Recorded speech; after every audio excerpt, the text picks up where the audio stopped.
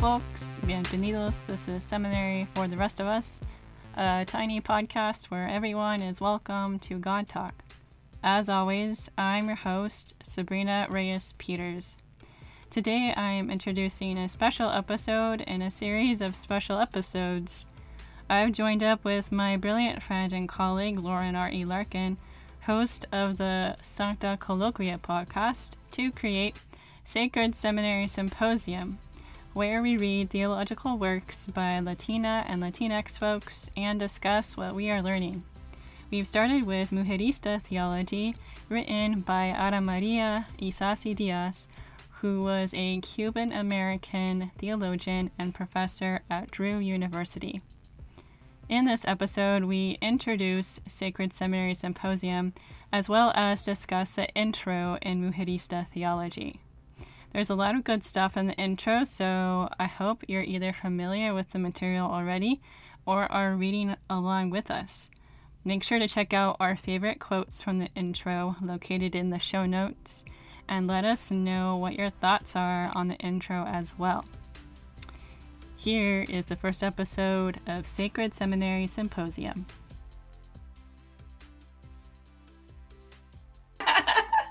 We're off to a good start. Okay, Yay! So hey world, it's what do we call it?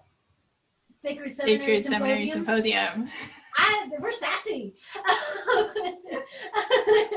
That was fun. We were going back and forth. Just a little background. We were going back and forth on what to call it, and we had such good words to work with, and so we threw out some options, and eventually came up with this conglomerate of a slam. What, a fusion? Is a podcast fusion?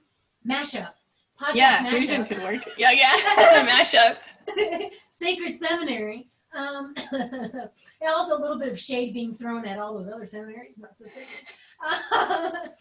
We're talking about some good stuff here. So anyway, so this is first episode, introduction. What do we want to introduce? I think maybe we should start. I'm going to go ahead and show the book. My book is huge. Oh yeah, here's my book for reference. It's smaller. Yeah, I love this because I normally don't like books this big, but watch.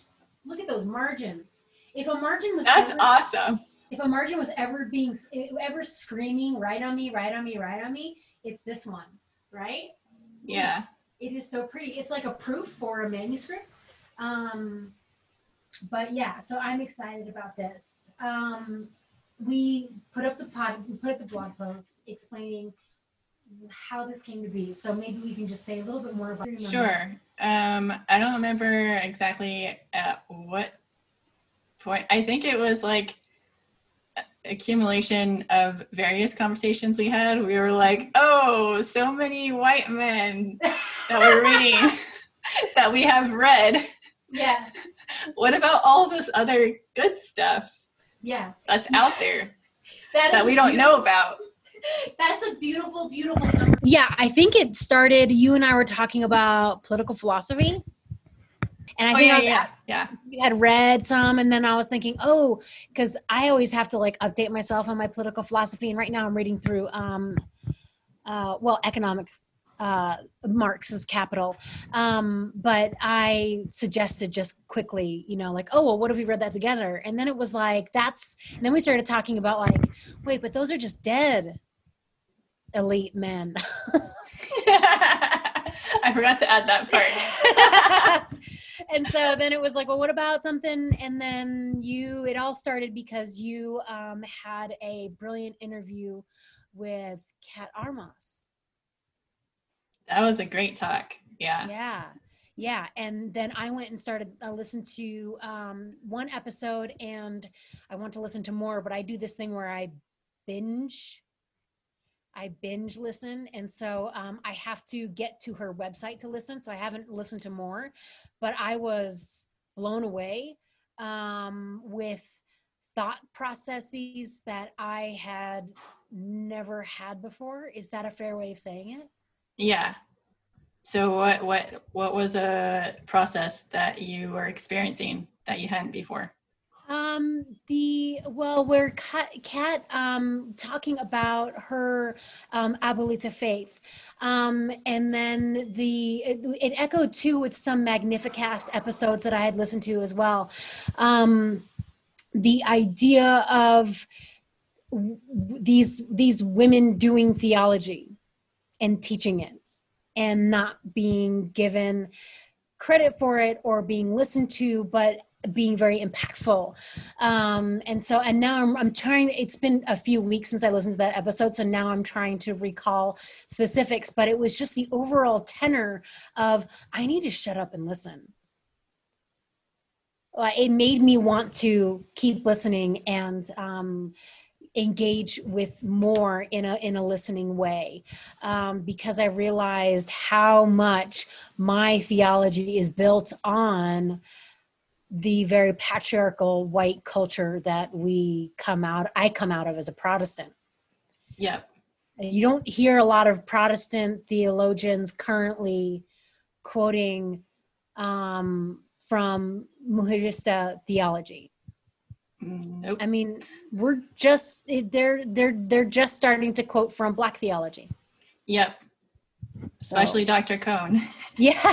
Yes. And this is great. What a good move, right? But yeah, that little fracture just sort of, there's more. There's so many more voices out there, and they are silenced and pushed and shoved and boxed up and ignored and called not important enough because they don't fit this mold. I don't know, did you listen to the interview I did with Robert Monson? Yes, I did. That was a really good one.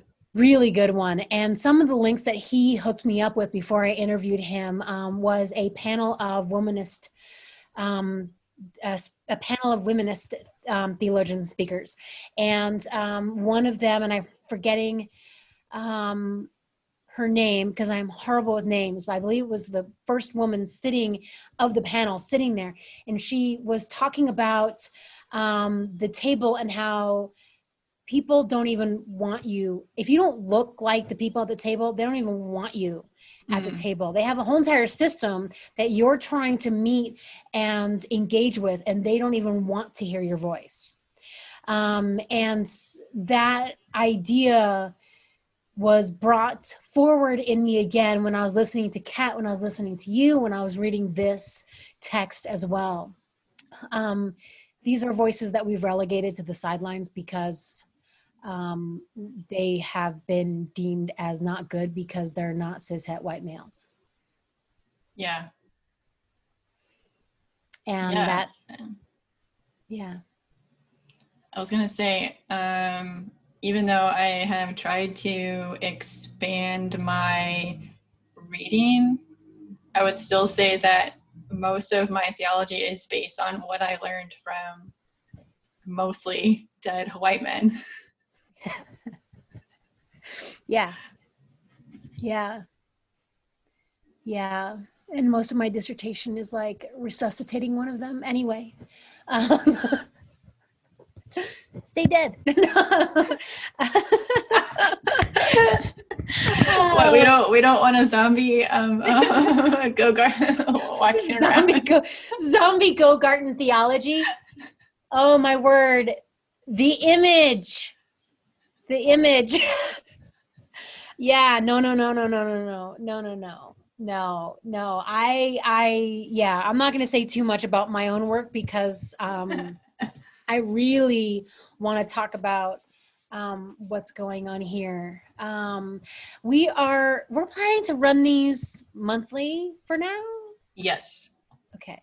And we're going to be alternating who publishes which one. So yes. This will be coming through Seminary for the Rest of Us. And then next month it'll be coming through Sancta Colloquia. Anything else you want to add introductory wise? Anything fun? Anything self-revealing? You know, us fives, we love just having no secrets. I don't know if there's anything. I feel like I shared. I feel like I shared enough in my portion of the blog. I don't For know. anyone, do you want to share anything here? But if you didn't read the blog, what I do say there is that not only is this a intellectual stretching, an intellectual journey, but it's also a personal journey for me because my father's family is Puerto Rican, and I didn't grow up learning about any of this Mujerista theology or anything outside of the white Protestant world. So not only am I gaining new knowledge, but I am learning about theology that has come from people who are distantly related to me, maybe. Is that how I can put it? Yeah. Mm-hmm. Mm-hmm. Yeah, I love that. I think that's so cool. So I'm excited for that. And excited about our book. As I've shown a number of times, Mujerista Theology. I swear my Spanish is way better than the way that I am messing up this word every single time I say it. And Ada Maria Isazi Diaz. And I said that very fast to, again, hide and cloak. I love correction though. So I'm happy to do that. And what we're going to do today is just briefly look at the introduction. So this is the introduction squared episode, introducing our our goal here, to have a conversation, to let you all in on it, and to actually start doing that in this episode with the introduction. It was I actually expected it to be longer, but I liked that the introduction was on the short side. Yeah. But she packed so much in there. She did. That she did not waste any time. Jumps right in. I underlined and highlighted a lot. Sometimes when I get into that phase, I wonder if I should just be reading with a Sharpie and just knocking off the stuff that I don't need because I'm highlighting and underlining so much. What I really loved, one of the first lines that jumped out at me, if you do you want to talk about your first line or?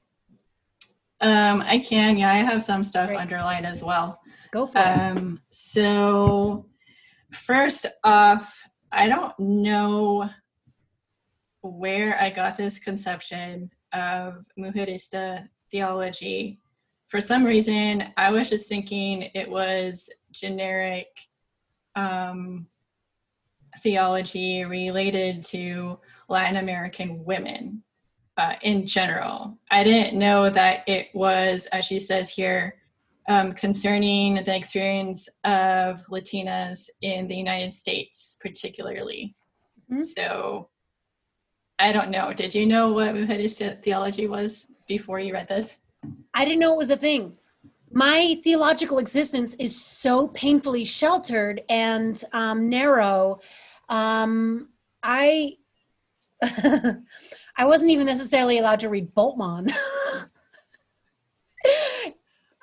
because of his, just imagine, okay, his sort of like progressive platform in terms of like demythologizing.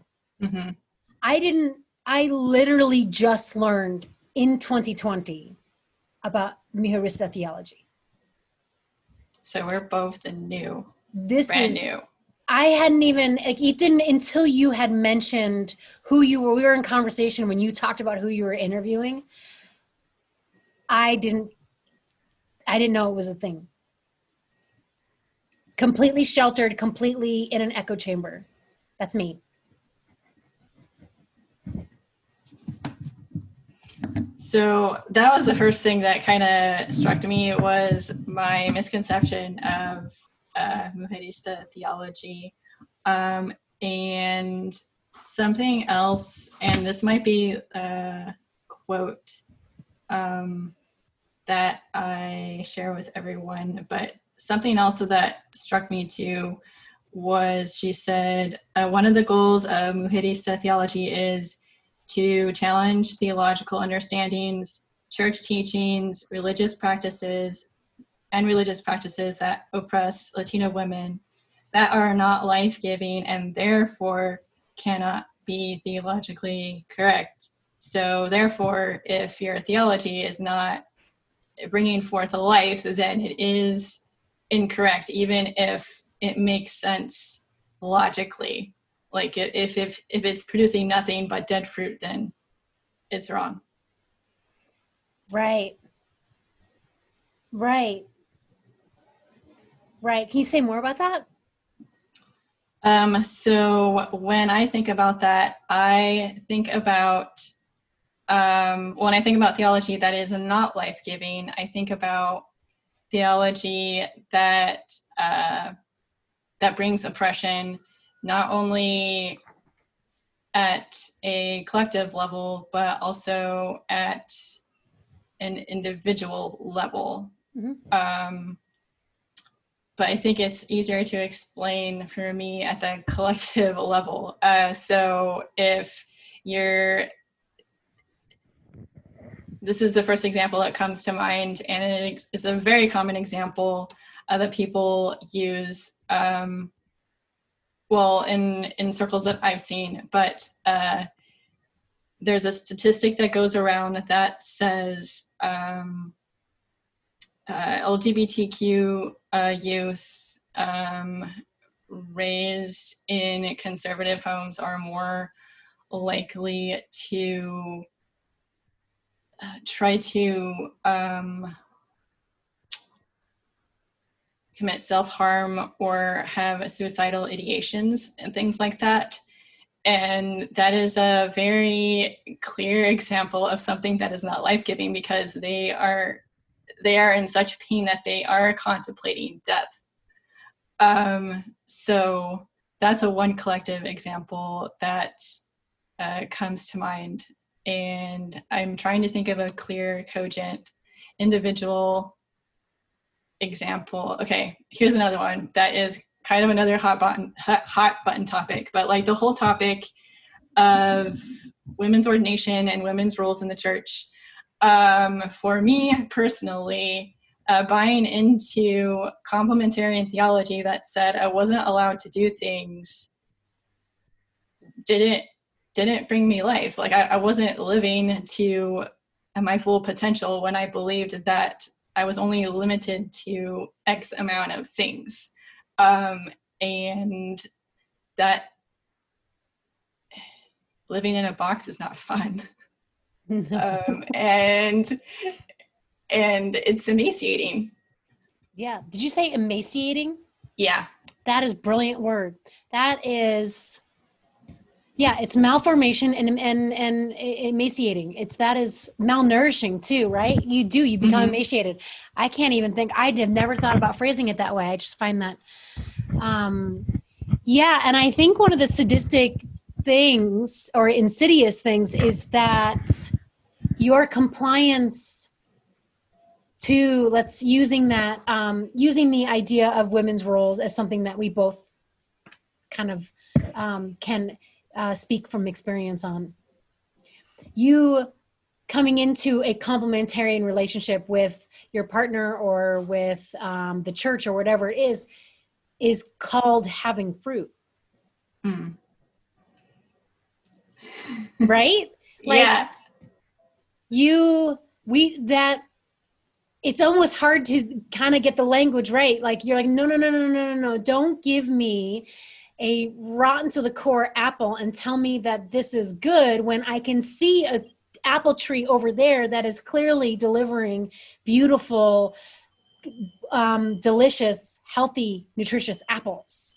Right? Yeah. Like, but we're handed this and like, no, this is because the controlling ruling group is the one that says, this is fruit. This is the fruit. And so you produce this and then you are producing fruit. It's one of those, it's just so funny because that imagery of fruit production is so well used in the church that it needs to be defined by the people who are starving, Yeah. by the people who are malnourished, right? Like instead of the Mhm. people who are fat and happy on the top. Yeah. And the and the fat and happy people are turning them away. I'm thinking of 1 Corinthians 11 when Paul is writing and saying, you need to learn to share because the rich people are getting it all and there's nothing left after you guys are done. There's nothing left when you guys are done. Yes, that's That's a word. like a broad summary. That's a word. But yeah, we when we talk about ideas of just, even broadly and abstractly, the ideas of freedom, when you sit and listen to all the dialogue going on and the different people talking about freedom, it's interesting with the way that someone who's in the power group talks about freedom. It's always got a from aspect to it, right? Like I'm free to do whatever I want. I have free will. I have freedom to do this, freedom to do X. My morality is based off of these things that are, part of what I can do. And then the other group underneath that is sort of like, but in order for you to have that freedom, we're not free, right? Because you can't actually totally be free from. And so what's interesting is that when the, I don't want to say lowest common denominator because that makes it sound like kind of like but when the bottom of that pyramid is saying that's not freedom, what that little part of the pyramid is experiencing, that it has all the view and it sees all the areas, that's not freedom. It's when the bottom says we too are free, right? Then that's when we have freedom. When we have, what I love about the introduction is that it sets up a mirror by which we can see that oftentimes in theological realms, we hit diversity. And then maybe sometimes we let inclusion bleed in. Rarely do we hit belonging. Right. Because most of the time, diversity actually means tokenism. Oh, like here's our token a Black person, here's our token brown person, like our token whoever they might be, a BIPOC person. Right. And because they're merely tokens, they're not allowed to really participate and therefore really belong. Right. And so we're talking about a God who's for, especially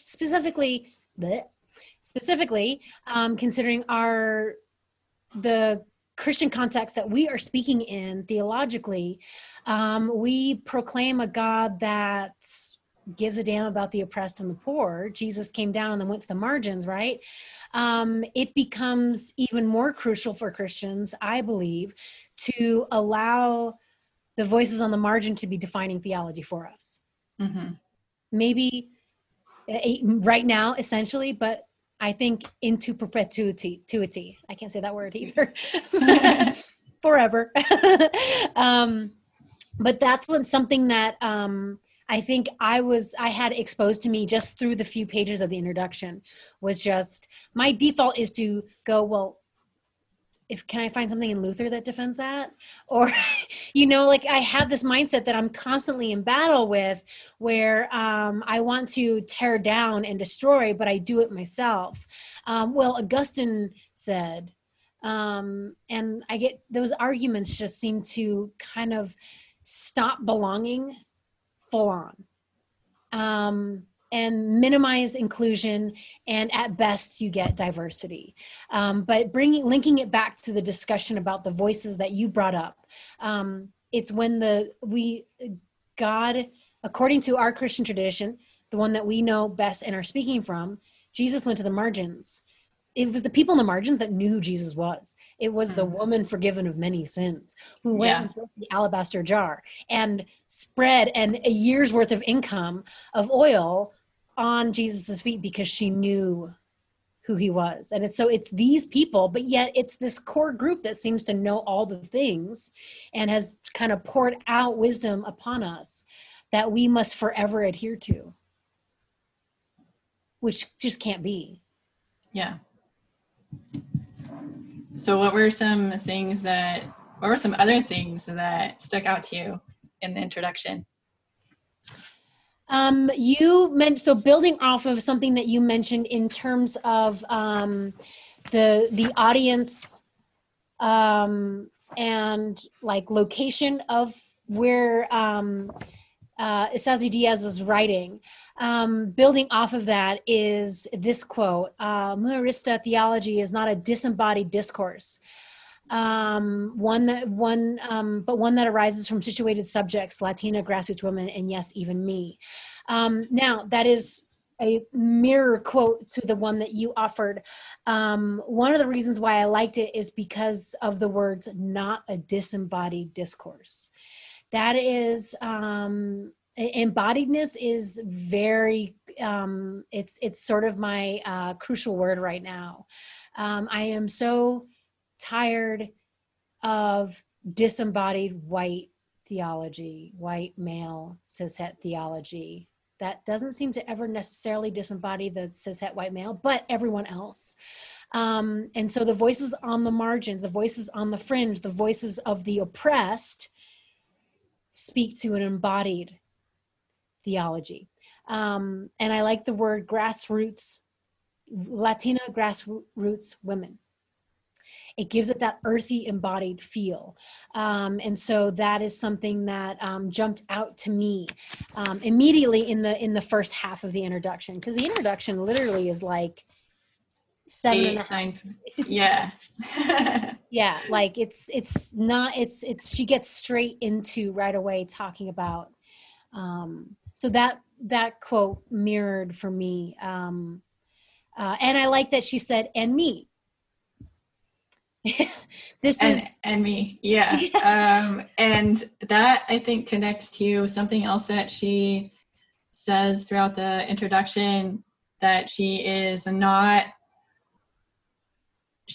trying not to speak for all Latinas because she's only one. So she says she's speaking as a Latina. And I thought that was a really important distinction because privileged people doing theology tend to think that they are speaking for a broad range of people.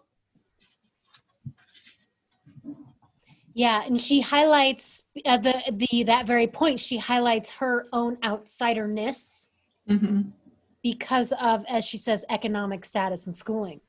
Yeah. I am a woman, and I have I'm a heterosexual woman, and so I have those experiences, but I'm also from a high economic class, and I have a lot of education. So that starts to push me into a certain aspect. And so when she mentioned that was, I appreciated where she situated herself in her narrative and in her dialogue. For sure. Jumping forward in the introduction, I really appreciated of a quote. I won't read it in full, but it's right near the end. I really appreciated the quote that she offers in her text from Linda Alcoff, a Panamanian American, and talking about retreat position. The idea of, she challenges this idea of, I can only speak for myself. And this autonomy that it sort of, the image of autonomy that it provokes. And I relish every opportunity that autonomy gets kind of thrown under a bus because it's so when I was a high school teacher and I taught theology and religion, the way that the students wanted to get me to definitely go down a rabbit hole was to mention free will. And so I would just okay, let's talk about this concept and let's talk about this idea and let's talk about how elite it is and how privileged it is and how, this idea that you're autonomy. Are you really? Do you feel autonomous? And I don't want to read the quote in full because I want to keep it in the text. But that she highlights so well using Alcoff's statement that you're in a story, you're born into a relationship. You're not autonomous. You're not without external conditions acting on you. So this idea that you can just speak for yourself is comical. Yeah. So on the one hand, we're trying not to speak for others. In other words, not put words on their mouth. But on the other hand, we have to realize that we're still interconnected. So what I say affects someone else. And so speaking of freedom, we want to make sure that we are speaking and acting in a way that not only frees ourselves, but frees everybody else. Yes. And I just, as you were talking, it popped into my head, the tendency to want to group others as them. And when we can pull back and disconnect in an autonomous way and make the other not a you, but them, those people, it creates that separation and causes that division, that chasm to grow deeper and greater, right? Mm-hmm. When we see ourselves and our language as modes of existences that are in relationship to other people and not solely those who are like us or similar to us with similar experiences, but also we are deeply connected to all people groups going out. And so our language and the way that we speak actually should matter, and we should slow it down and take time to consider our language and how we use it, and also to actually sit and listen to another person's language, specifically as it pertains to life and existence and God. Yeah.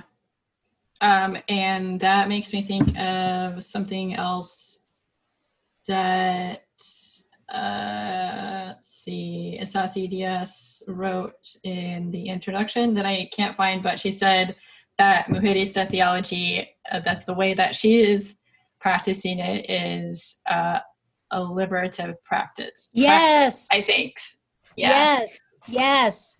She does not skip a beat. It is in the first paragraph. Mujerista theology puts into practice a preferential option for the oppressed. It's about liberation. Like, she doesn't miss a beat. Not at all. Yeah, it's absolutely.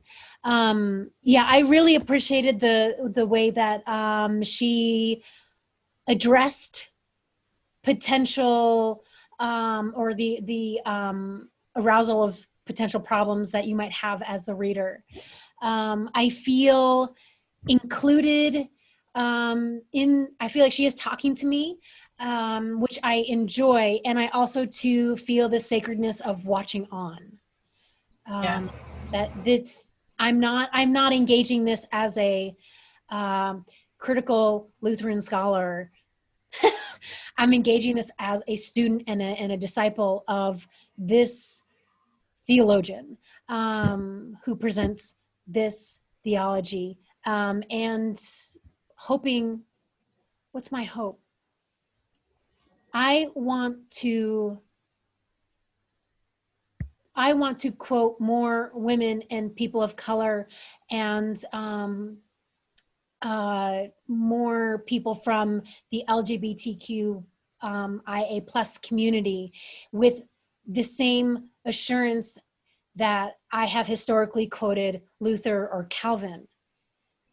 I confess that I'm working on that, and I know that there's an overhaul that I am going through. I find that I default to those big names, and I want that to end. Same. Yeah.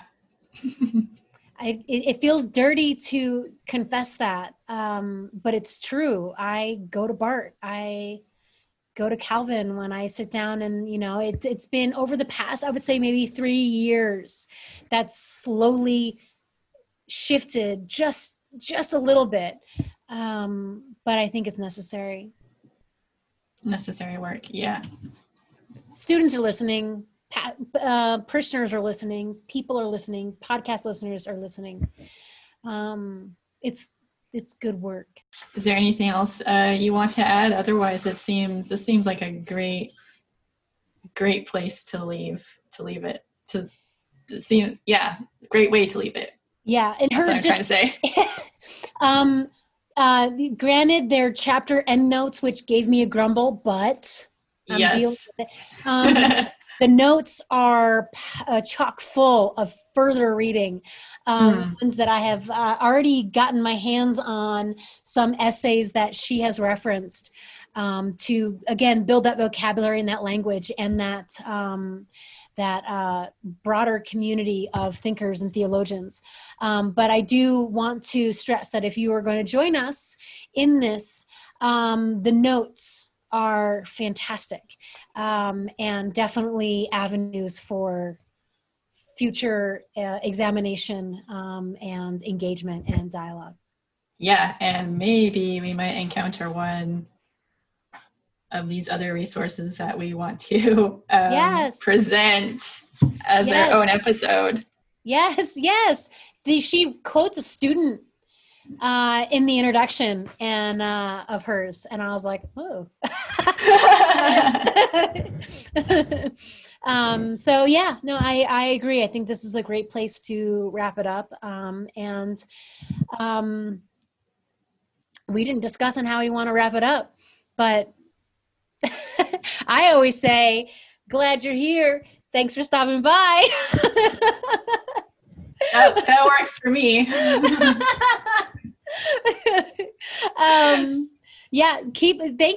Thank you. I'll wrap us up. I'll go ahead and do it. I've been talking nonstop for the past hour, so why not? We are glad you're here. And we are glad that you have stopped by, and we do hope that you continue with us. And as we mold and meld in our dialoguing together and about this book, I hope you feel the presence of God, because reading this book, we certainly do. Amen. All right.